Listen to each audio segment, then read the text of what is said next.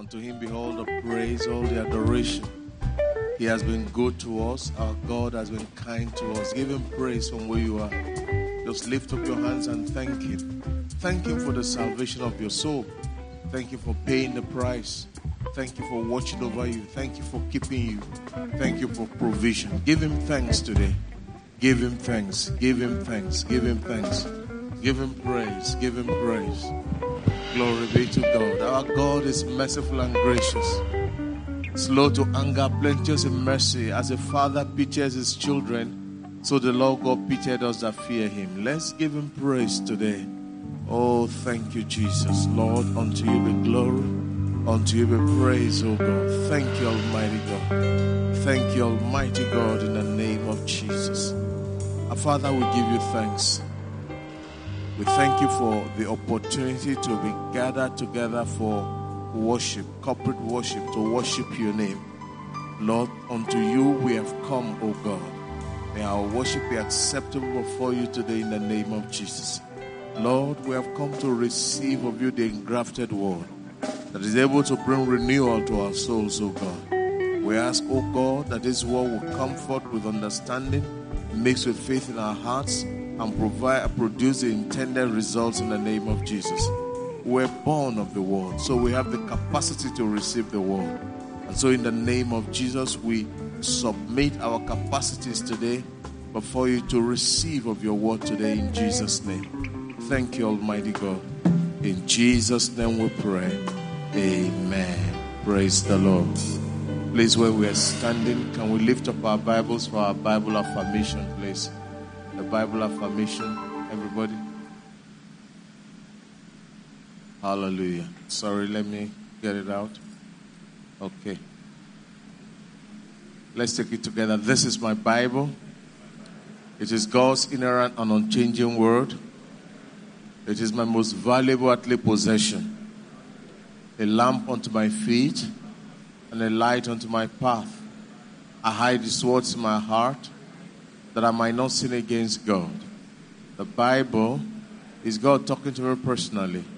And therefore listen to it carefully and obey it fully. And I internalize it in my life by doing these 4 things. Know it in my head, by diligent study, store it in my heart, by memorization and meditation, show it in my life, by obeying His teachings, and sow it in my world, by being a witness. Hereafter, I'll never be the same. Never, never, never. In the name of Jesus, for His honor and glory, both now and forevermore. Amen. Please, you may be seated. And I want you to please just wave to the brother, sister sitting by you. Tell him or her you're welcome to church this morning in the name of Jesus. Hallelujah.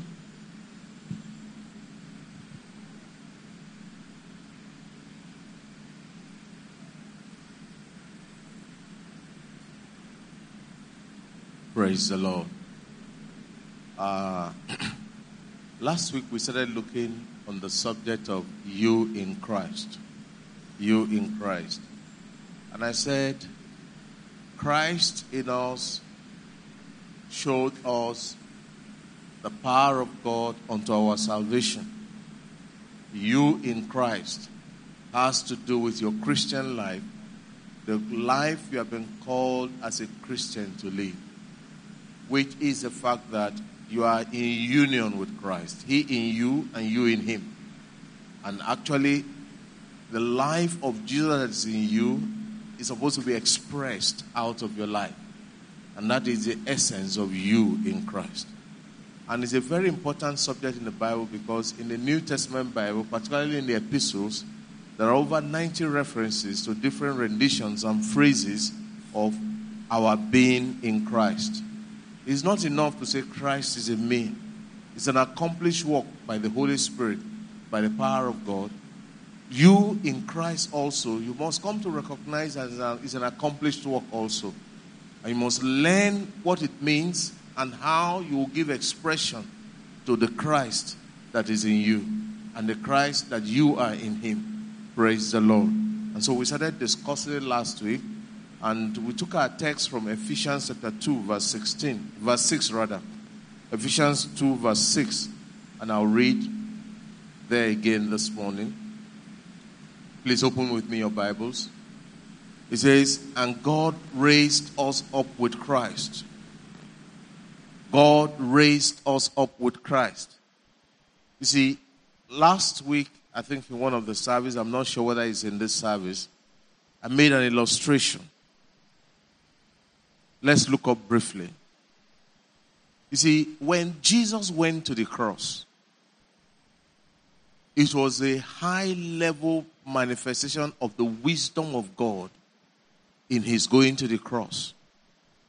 In the Old Testament or before the resurrection of Jesus Christ, the Bible says whenever the Bible wants to describe the power of God, he will describe it in terms of the power that God expressed in delivering Israel from Egypt. But in the New Testament, after the resurrection, it changed. Whenever the Bible wants to describe the manifestation of the power of God, it talks about the power that God displayed when he raised up Christ from the dead. Because it was not just power, it was a high level of wisdom, technicality, and divine manifestation. When Jesus went to the cross, by the epistles, the revelation of the Holy Spirit, God, assuming this is Jesus Christ, and this is humanity, God had put humanity in Jesus Christ. Are you following me? The moment he died, you died too. We all died with him. The moment the power of God hit him and raised him from the dead, we were raised up with him. There was no difference between me and Christ or you and Christ or Christ in you. No. We were embedded in him. If, for example, this is a book or a newspaper, and I put some money inside, and I decide to burn it. If I burn it, by the time we separate the ashes, will you be able to separate the ashes of the money? No, you won't. Because they have been one and the same. The same thing took place. When Jesus was buried, we were buried with him. Our sins were buried with him. When he was raised up, the Bible says he was raised up for our justification. Romans chapter 4, verse 29. You and I were raised up with him, declared guiltless by God, declared innocent, declared holy unto the Lord. And so when God sat him down at his right hand of majesty, his right hand of power, far above principalities and powers, we were in him. And the Bible says that we were made to sit with him. And it's a done fact. It's a completed fact. And it's a fact of Scripture. And it's a fact that you and I must come to understand, acknowledge, and live in the reality of it. But the challenge is, if we don't know, we won't be able to think about it. When I say think, in the broader sense of meditating on it. If you don't meditate on it, it cannot be expressed in your life. You won't see the reality of it. You will think that if you don't walk in God, you won't earn. And that is the mentality of the Old Testament. When you were raised up with him, it's a work that God has completed. It's a work of grace. And you need to get to know. Because the Bible says that the acknowledgement of every good thing in you that Christ has put in you is what will lead to the manifestation. As you begin to acknowledge, you say, yes, I agree. Yes, this is what it is. And it begins to reflect in your thoughts, in your confession. Your life begins to align with it. And so, beloved of God, know that it was a complete work that God did. You were hidden in him, in Christ. And when he was raised up, you were raised up with him. And when he was seated, you were made to sit with him because you were in him. And so, beloved of God, in Ephesians here we are told, God raised us up with him and seated us with him in the heavenly realms in Christ Jesus. It's a complete work. I also did say that Christianity, that you are born again, is not a product of work. The Bible says that for by grace ye are saved Through faith. As a result of your faith in him, salvation has come to you. Not of works, lest any man should boast. You cannot say, I got born again because I did this, because I fasted, because, no. It was a manifestation of the grace of God. And the same way, we have been raised to come into God, to walk in the reality of what God has done for us. When God created Adam, he created him on the 6th day. The first day that Adam will enjoy was the 7th day, and it was the day of rest. Man was born or created into rest. The same way you and I today, we have been raised in Christ, we have been born again first into rest.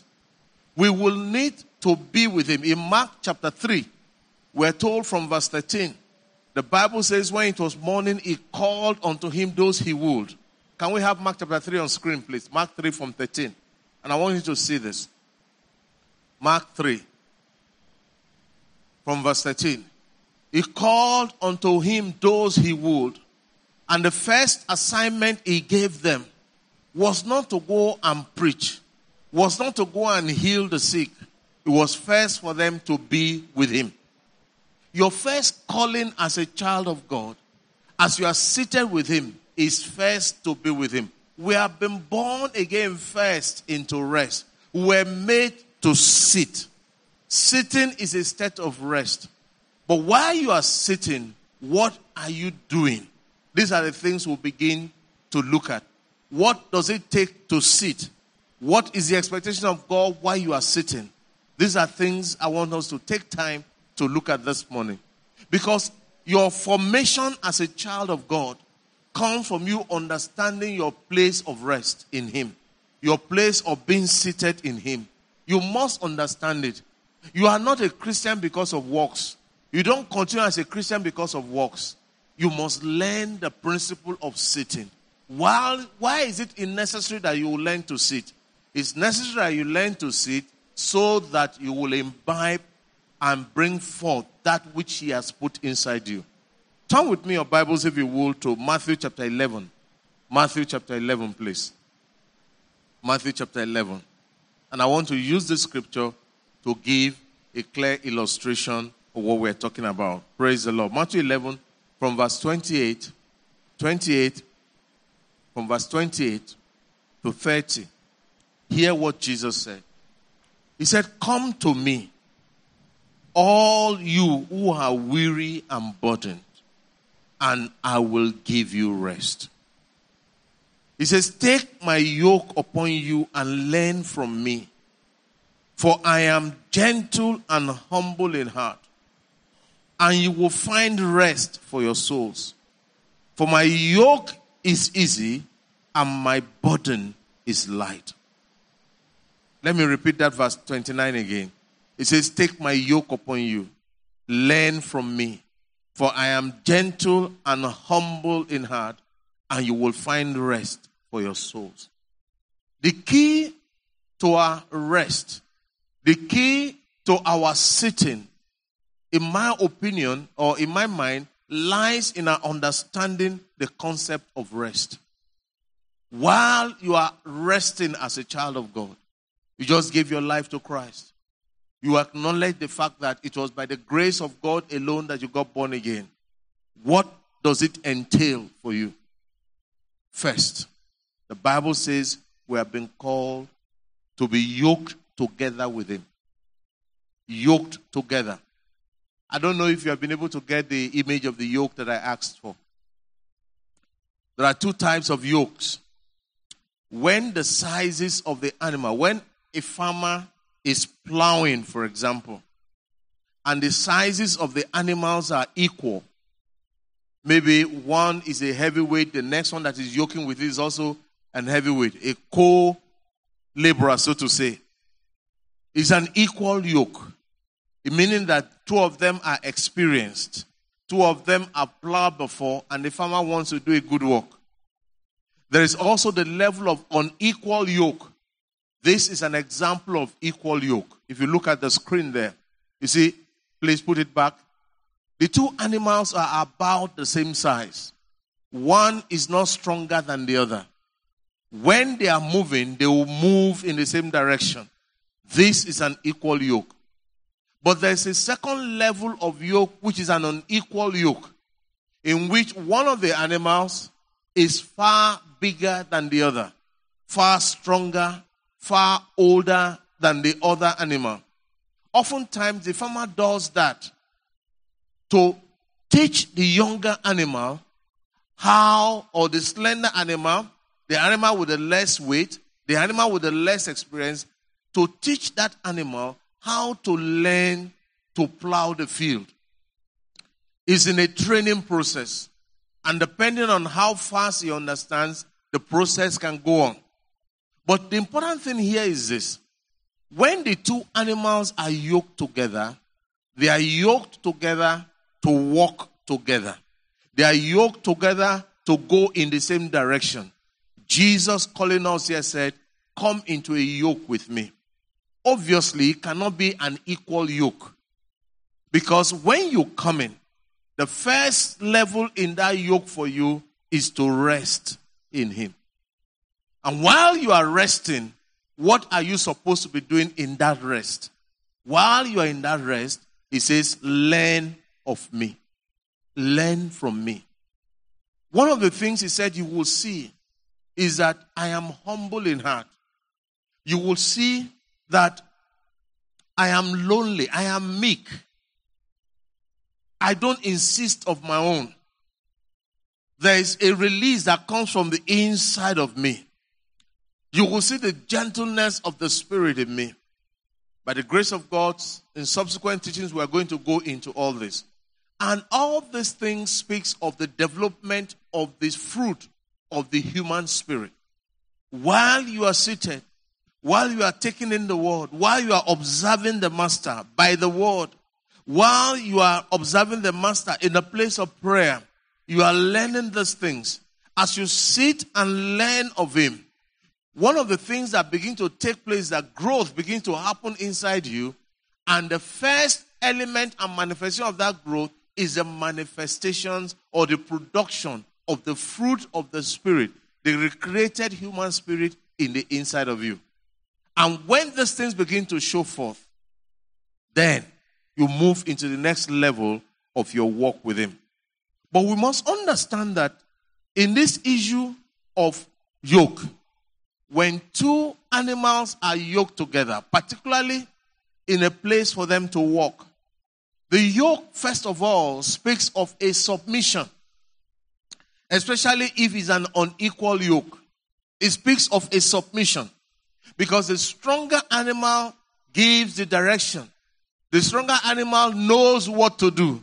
The stronger animal knows the expectation of the farmer. And the younger animal is coming in to learn the process of plowing the field. He doesn't know. He has not done it before. But when he submits to the older animal, it becomes easy for him to learn the process. The farmer yokes them together in an unequal fashion, not because he wants the younger animal to carry the weight. As a matter of fact, the bulk of the weight is under or is on the older animal. When you come into your knowledge of Jesus Christ, you get born again. You begin to learn the scripture. You begin to learn in the place of prayer. You begin to learn in the place of evangelism. What you are beginning to learn is the process of submission to the will of the master. As you begin to learn in submission to the will of the master, you find out that on your own, you, by the reason of that process that has been put in place, the yoke delivers the two animals, the experienced animal and the unexperienced animal, under the control of the farmer. There's first submission. The result of that submission is that there is a transference of control. You are no longer the master of your life. Before you say, this is how I want to live my life. But Jesus is now Lord of your life. As you are resting and learning of him and you are yoked with him, you are submitted to him. Now the control of your life has now been transferred. There are some Christians, they are born again. But God, Jesus is not the Lord of your life. The Lord of a life is the final authority in a life. It doesn't matter how you feel about a situation. When you hear the desire of the master, whether it has to do with substance or it has to do with something you feel so strong about, when you know the stand of the word of God on a matter, you drop any other position you feel. Like Apostle Paul said, you would rather want to be cheated than for the will of the master or than for the direction, the desire of the master not to be fulfilled. He said, when a brother offends you or cheats you, and in trying to assert your right with that brother, and you result in taking the brother to the judges, don't you know that we are going to judge the angels? Don't you also know that the expectation of the master for you is that you would rather be the one that is cheated in order for the master's name not to be maligned than for you to say, I'm going to insist on my right in order for me to be proven right? No. He said that does not bring glory to the master. When you are yoked with Jesus, one of the things that becomes extremely important to you is what is important to him. And for Jesus, because of the desired glory of the master, he came to John the Baptist. He said, look, he said to John, baptize me. John said, no, I am the one that's supposed to be baptized by you. He said, suffer it to be so for now, so that we can fulfill all righteousness. Everything Jesus did, he had the mindset of the glory of God. God must be glorified in every talk, in every step that he takes. He says, I don't just talk. It is what I hear him say that I say. I don't just do. It is what I see him do that I do. I don't just judge. It is what I see him judge. How I see him judge that I judge. He says he doesn't do anything of his own. In Philippians chapter 2, the Bible says that he didn't count it robbery to be equal with God. But he humbled himself, even to death, the death on the cross. Why did he do that? So that the will and the desire of the master, of God the Father, will be fulfilled. He subjected himself to all those things. When we come to be yoked with him, when you come to that level of submission to him, he becomes the Lord of your life. It is no longer your interest that matters. It is what God desires of you. That is why it doesn't matter if you have 10 naira, and 10 naira is the last money you have at home or in your bank, and God makes a demand of it, or you see a need that you think that God wants you to address that need. Obviously, because you know, and it is not that you don't have other things you want to do with that money. You have other things you probably would love to do. But because he's now Lord of your life, because you know that this is what he wants you to do, you submit it to him. It might be with joy, it might be with some pain, but because he's Lord of your life, you are now yoked to him. You submit it to him. These are things you learn when you come to sit with him. As you are called to be seated with him, one of the first things is not the exercise of authority, it is the place of learning of him, imbibing what is in him, taking what is in him, and internalizing it. Let it become yours in your life. And so, when you are yoked with him, remember the first is submission. Because he doesn't just want to be the savior of your life, he wants to be the Lord of your life. There's nothing like no Lord or no sir in his army. It is yes sir, and that is all. And when you say yes sir, you say yes sir with a heart of complete submission to him. The second thing is that you have transferred control onto him. And the third thing, because there is submission, because there is transference of control, the third thing automatically follows. You move in his direction. You are now directed by him. You are subject to the leading of the Spirit of God. You want to do a thing. You desire, what does the Bible say in this matter? Somebody has offended you real bad. And you look at the situation, you want to take action.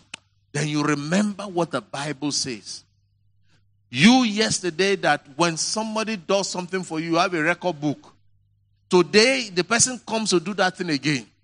Instinctively, you reach out to your record book. The moment you bring out the record book to record what that person has done, you remember the fact that, in the inside of you, the spirit that now takes control of you tells you no, no, no. Even though initially it was a strong point for you, But because of the fact that you are now submitted to him, you are now yoked with him, you are now in the same line with him, you say, God, not my will, but your will be done. And you forgive the person right there and then. And that brings me to a very important point I need to say. Today is Sunday, the 25th of April, right? 25th of April. I want to give all of us an assignment.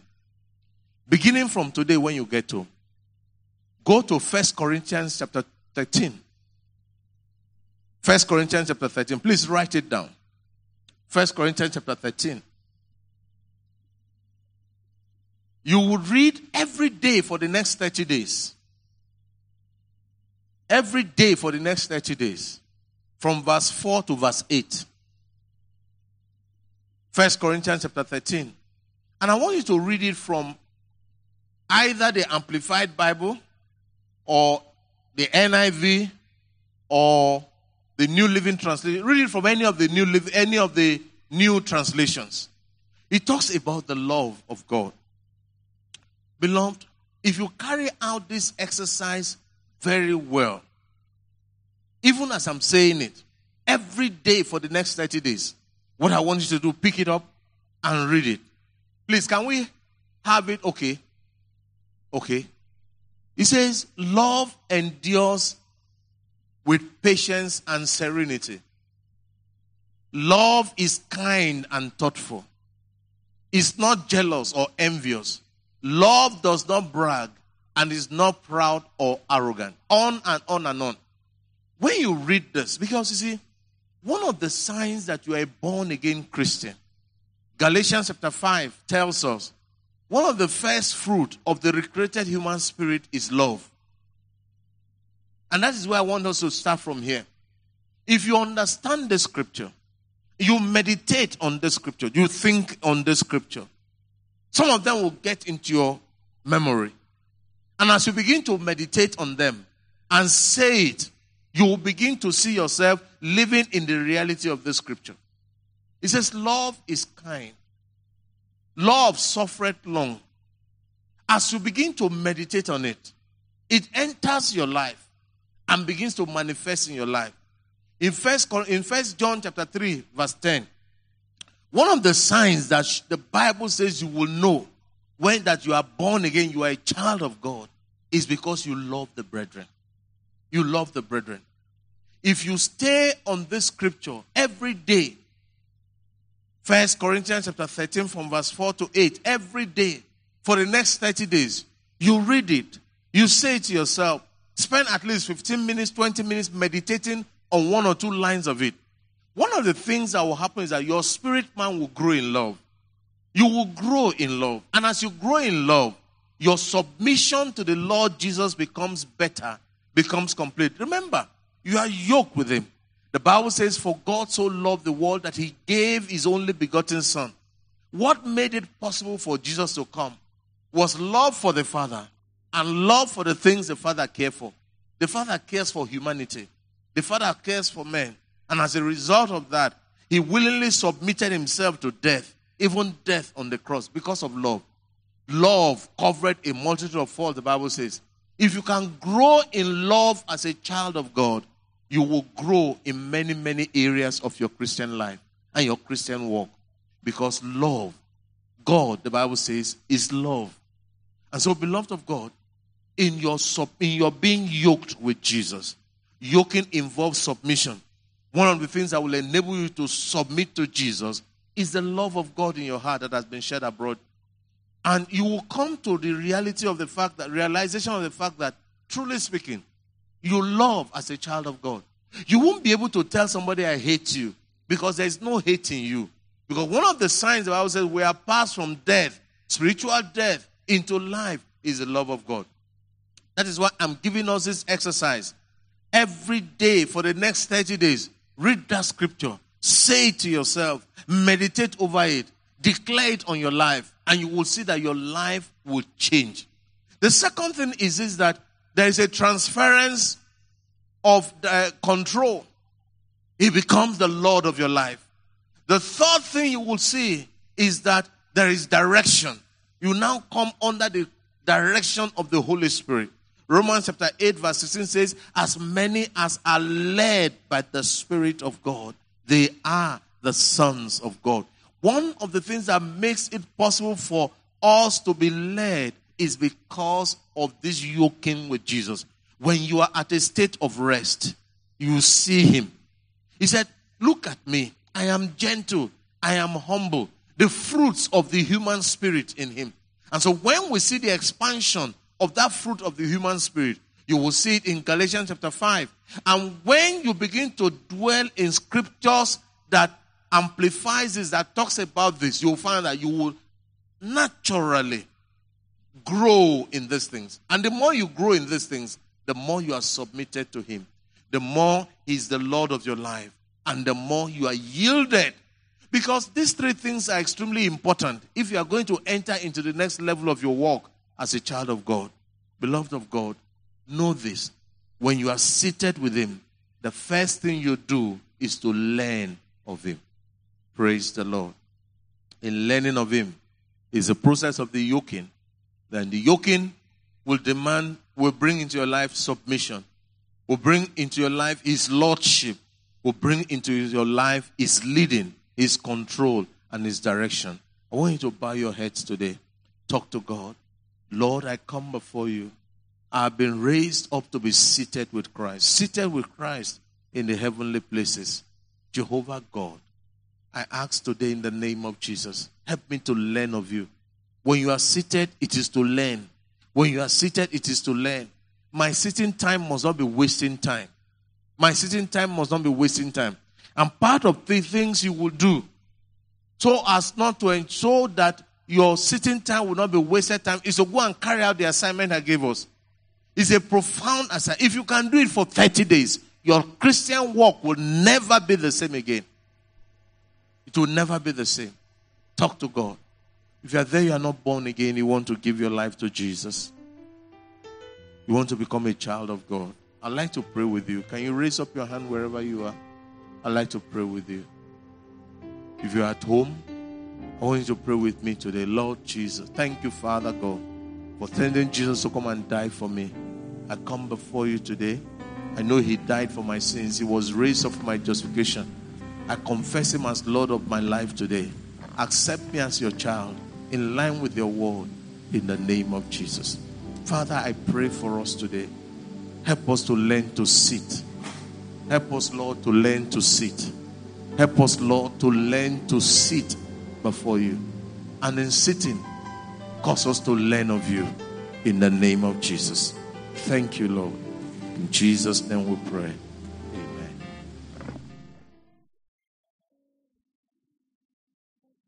Somebody shout hallelujah.